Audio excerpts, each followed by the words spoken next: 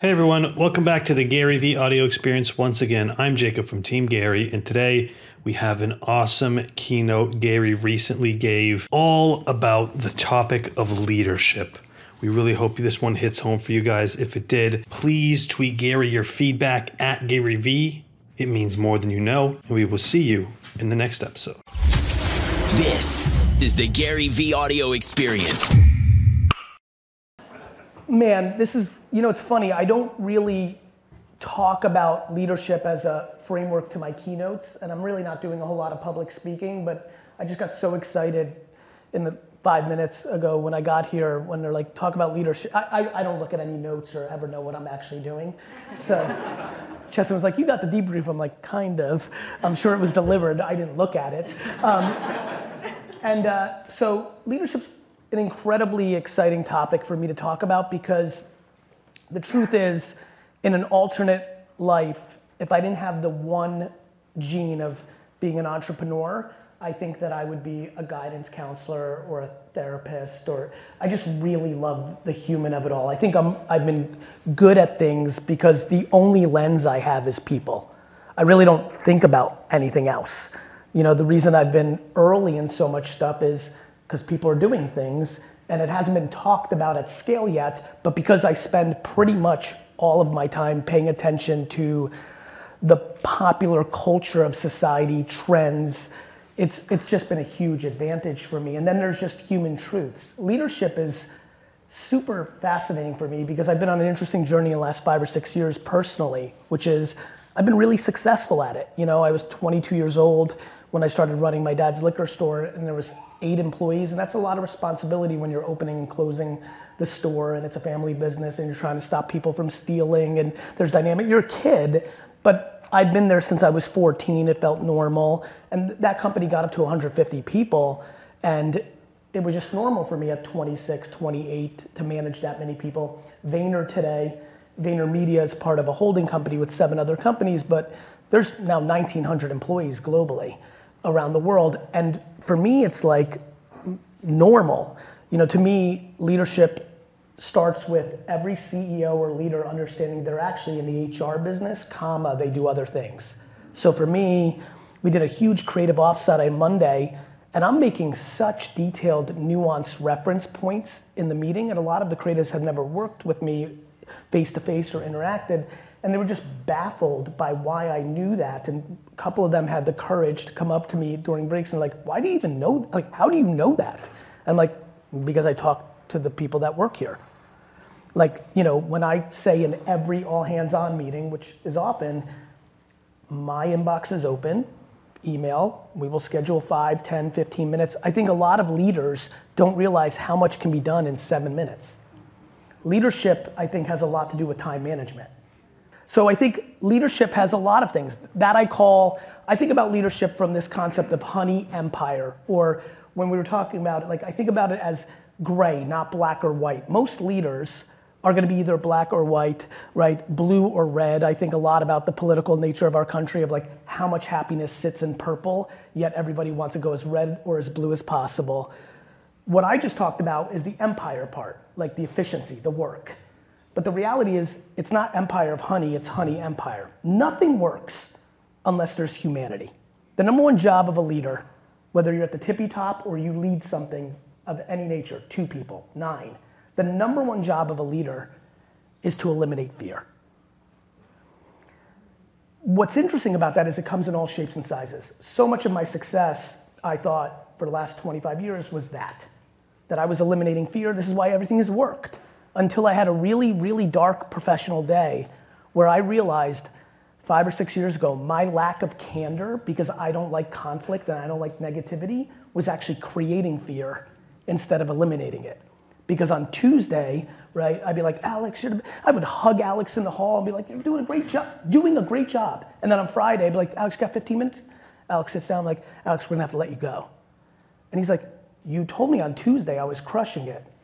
And I would, in my early 20s and early 30s, would blame Alex. I'm like, how did you know? How did you not know that you've been not doing a good job for the last 3 years? I would almost be like, I would deflect the blame of their lack of self-awareness, but the reality was I really had to swallow that pill 5 years ago, that the one hole in my game, the tens of thousands of people that have worked for me, the small percentage of 2 or 3% of the people that don't have a good to great point of view on me, all, and I mean all, sat in the category of my inability to be candorous, right? And so I think a ton about the elimination of fear, right? I'm blown away by so many shortcomings of corporate management and like just the world. Like, for example, it is pretty clear now at VaynerX that there is zero reason ever to verbally undress someone in a meeting. I would love for somebody to stand up right now and explain to me why being mean in a business meeting brings any value. It's just completely illogical. I understand why people do it. Fear is a motivator in the micro short term. It is the most disgusting weapon that a human can use. If you sit here today and know, maybe because of the way you were brought up and the way you were managed, or the DNA you got from your grandma, it happens, that you use fear, you really should be A, taking a step back and reconsider that. B, after we just talked about it right now for 2 seconds, you should be ashamed of yourself for ever using it again. And C, if you don't know how to solve this, figure it the fuck out. The reason we call it the honey empire when we talk about leadership is you get more out of honey than vinegar. You may get short-term wins in vinegar, but you will not get sustained wins with vinegar. So, but then there's the opposite side, the me, that everything's bubblegum and rainbows and you're putting it all on you, but you're quietly building resentment. You have to work on what I've worked on for the last 5 years, which is the ability to deliver what we call kind candor. See, the reason candor always was a struggle for me was my dad is very candorous, but I grew up in a store where my dad thought the employees were the enemy. You know, as a kid, because it was not my natural DNA, I blamed him. But as I got older, I became empathetic to him because he was born in the Soviet Union and lived there for the first 23 years of his life, which was communism, which was every single person since the government owned everything. The government owned everything, thus everything was black market. Thus everything was stolen from everything and sold in the black market. So my dad's natural state was employees just steal everything.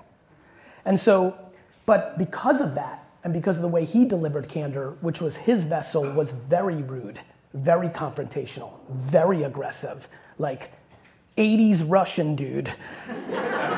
Like, the term political correctness hadn't even been invented yet.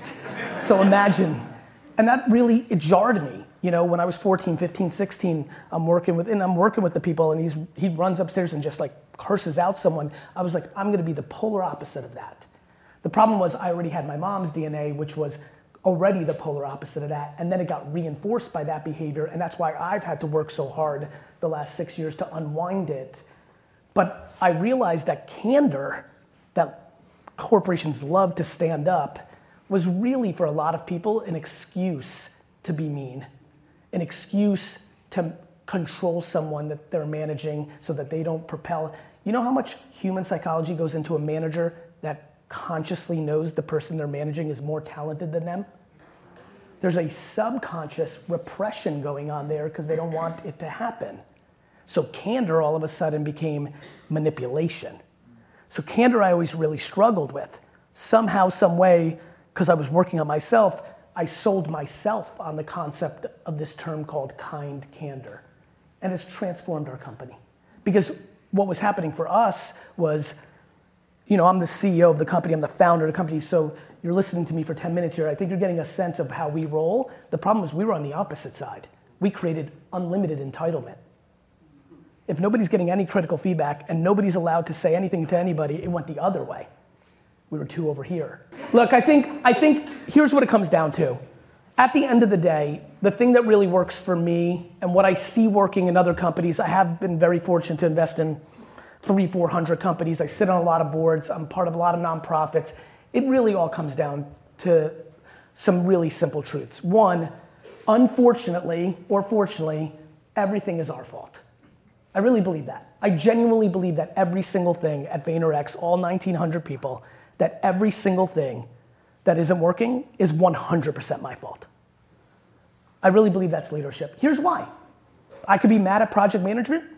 I hired the head of project management. Oh, I didn't? The COO did? I hired the COO. Like you have to fall in love with accountability if you have any interest in leadership. You have to fall in love with it. And most people don't want it, especially right now.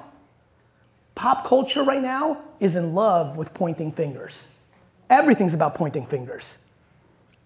Most of us here, looking around, we've all now are deep in our understanding of all the things our parents fucked up on. That is like, say, right? Like we are in deep knowledge of every thought we have about mom and dad right now. My question is like, when does that stop? Cool, great, agreed. Inconceivable that someone is sitting here that doesn't have thoughts about that. My question is, at what age do you take control and fix it for you? And that's how I think about leadership. I think there's such an opportunity if we just get real about it and find that middle.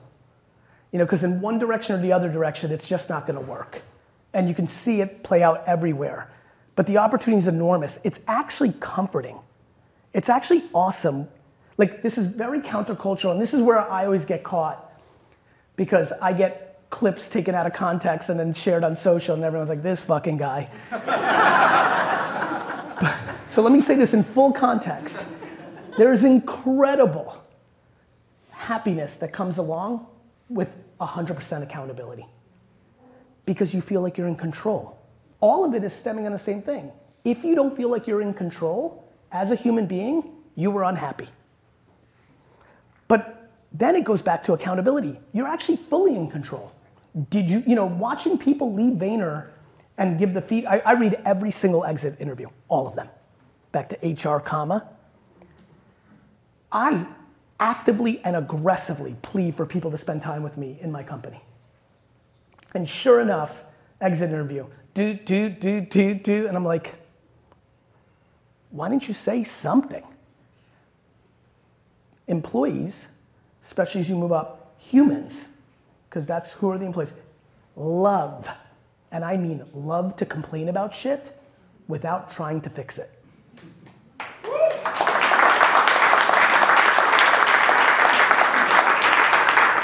So this leadership thing, of course, goes with us, but let's just take it all the way down to you individually. You're in full control. As somebody who was born in the USSR, you have options. We get very confused about what our lives are, and if you're sitting in this meeting right now, in the rankings of the 8 billion people on Earth, you're winning. Right? We have it good. Unfortunately, what's bad is hot right now. That's just how the world works.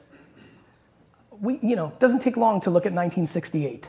Like, this is just how the world works. My thing for you all, though, if we're talking about leadership, is the leadership of your own self starts to become the practice that you can deploy for others. Please understand how quickly it can get better once you go to full accountability. Every single thing I'm disappointed with, my default in my brain goes into, how did I not put this person in a position to succeed? So that is now leading to the thing I'm frustrated about. What didn't I do? For me, it's normally that I just couldn't deliver the candor. I just passive aggressive at worst, razzy in the middle, or just shutting my mouth and smiling at the lightweight, but it was all the same game.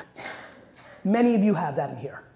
Others, your own pain and frustration, you're deploying on others, right? So that's what you're bringing to the meetings and the energy. We just have to find a way to get all that poison out. You've got to get it out. That's all it ever is. It's just fear. It's just fear. And fear has been weaponized at scale in society, and so it's become normalized subconsciously. And so I think there's a huge opportunity for us to get way more human in the context of business. I see it. I've always seen it. It's very real to me. And I think from the top down, it's just about everyone looking themselves in the mirror and asking how much they're contributing to the fear. Really, I mean that. And it comes in different shapes and sizes. Not being candorous creates it, right? being rude. Like that to me is the one though, like honestly, like that's the one. Like I promise for all of you, there's nothing good happening about being overly aggressive and rude. It's just not working. For you, I mean, you do not know what's going on in someone's home. You just don't know if someone's on the verge of a divorce. You don't know if somebody got a phone call from their favorite cousin this weekend saying they're terminally ill. You just don't know. And we just don't have enough compassion, especially up. Especially up. You just, your manager, in theory, in the context, you feel you shouldn't be the bigger person for them. They're getting paid more and they're more senior, right? But they're still a human dealing with real shit outside of here. And so I think if we can stand up compassion and sympathy and empathy for real, not like some fucking poster we put in the hallway. I remember when tech was getting going and like we had I don't know, in 2010 we had 49 employees and everyone was 6 years old. It was so young, And people would come and they're like, man, it's so cool here. And then 6 months later, you gotta come to our office, it's cool. I come and be all cubicles and and I was like, what? They're like, our office is cool now. I was like, what do you mean? He's like, look, we have a foosball table. And I'll never forget that era when everyone cleared out a couple cubicles and put table hockey or and I remember thinking, people don't get it. People think tactics work. A poster, I love when people are like, it's in the handbook. Who the fuck reads the handbook first of all?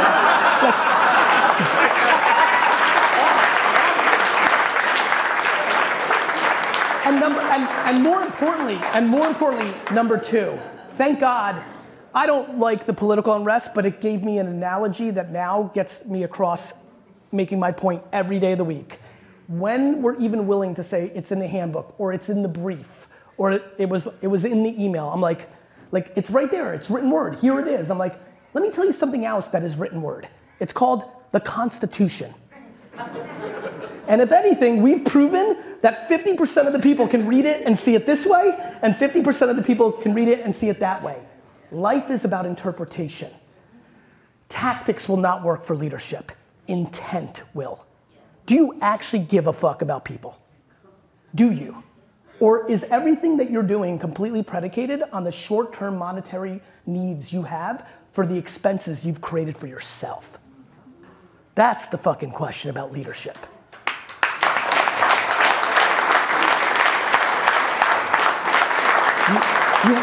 You want to know why certain people change as they go up the ranks?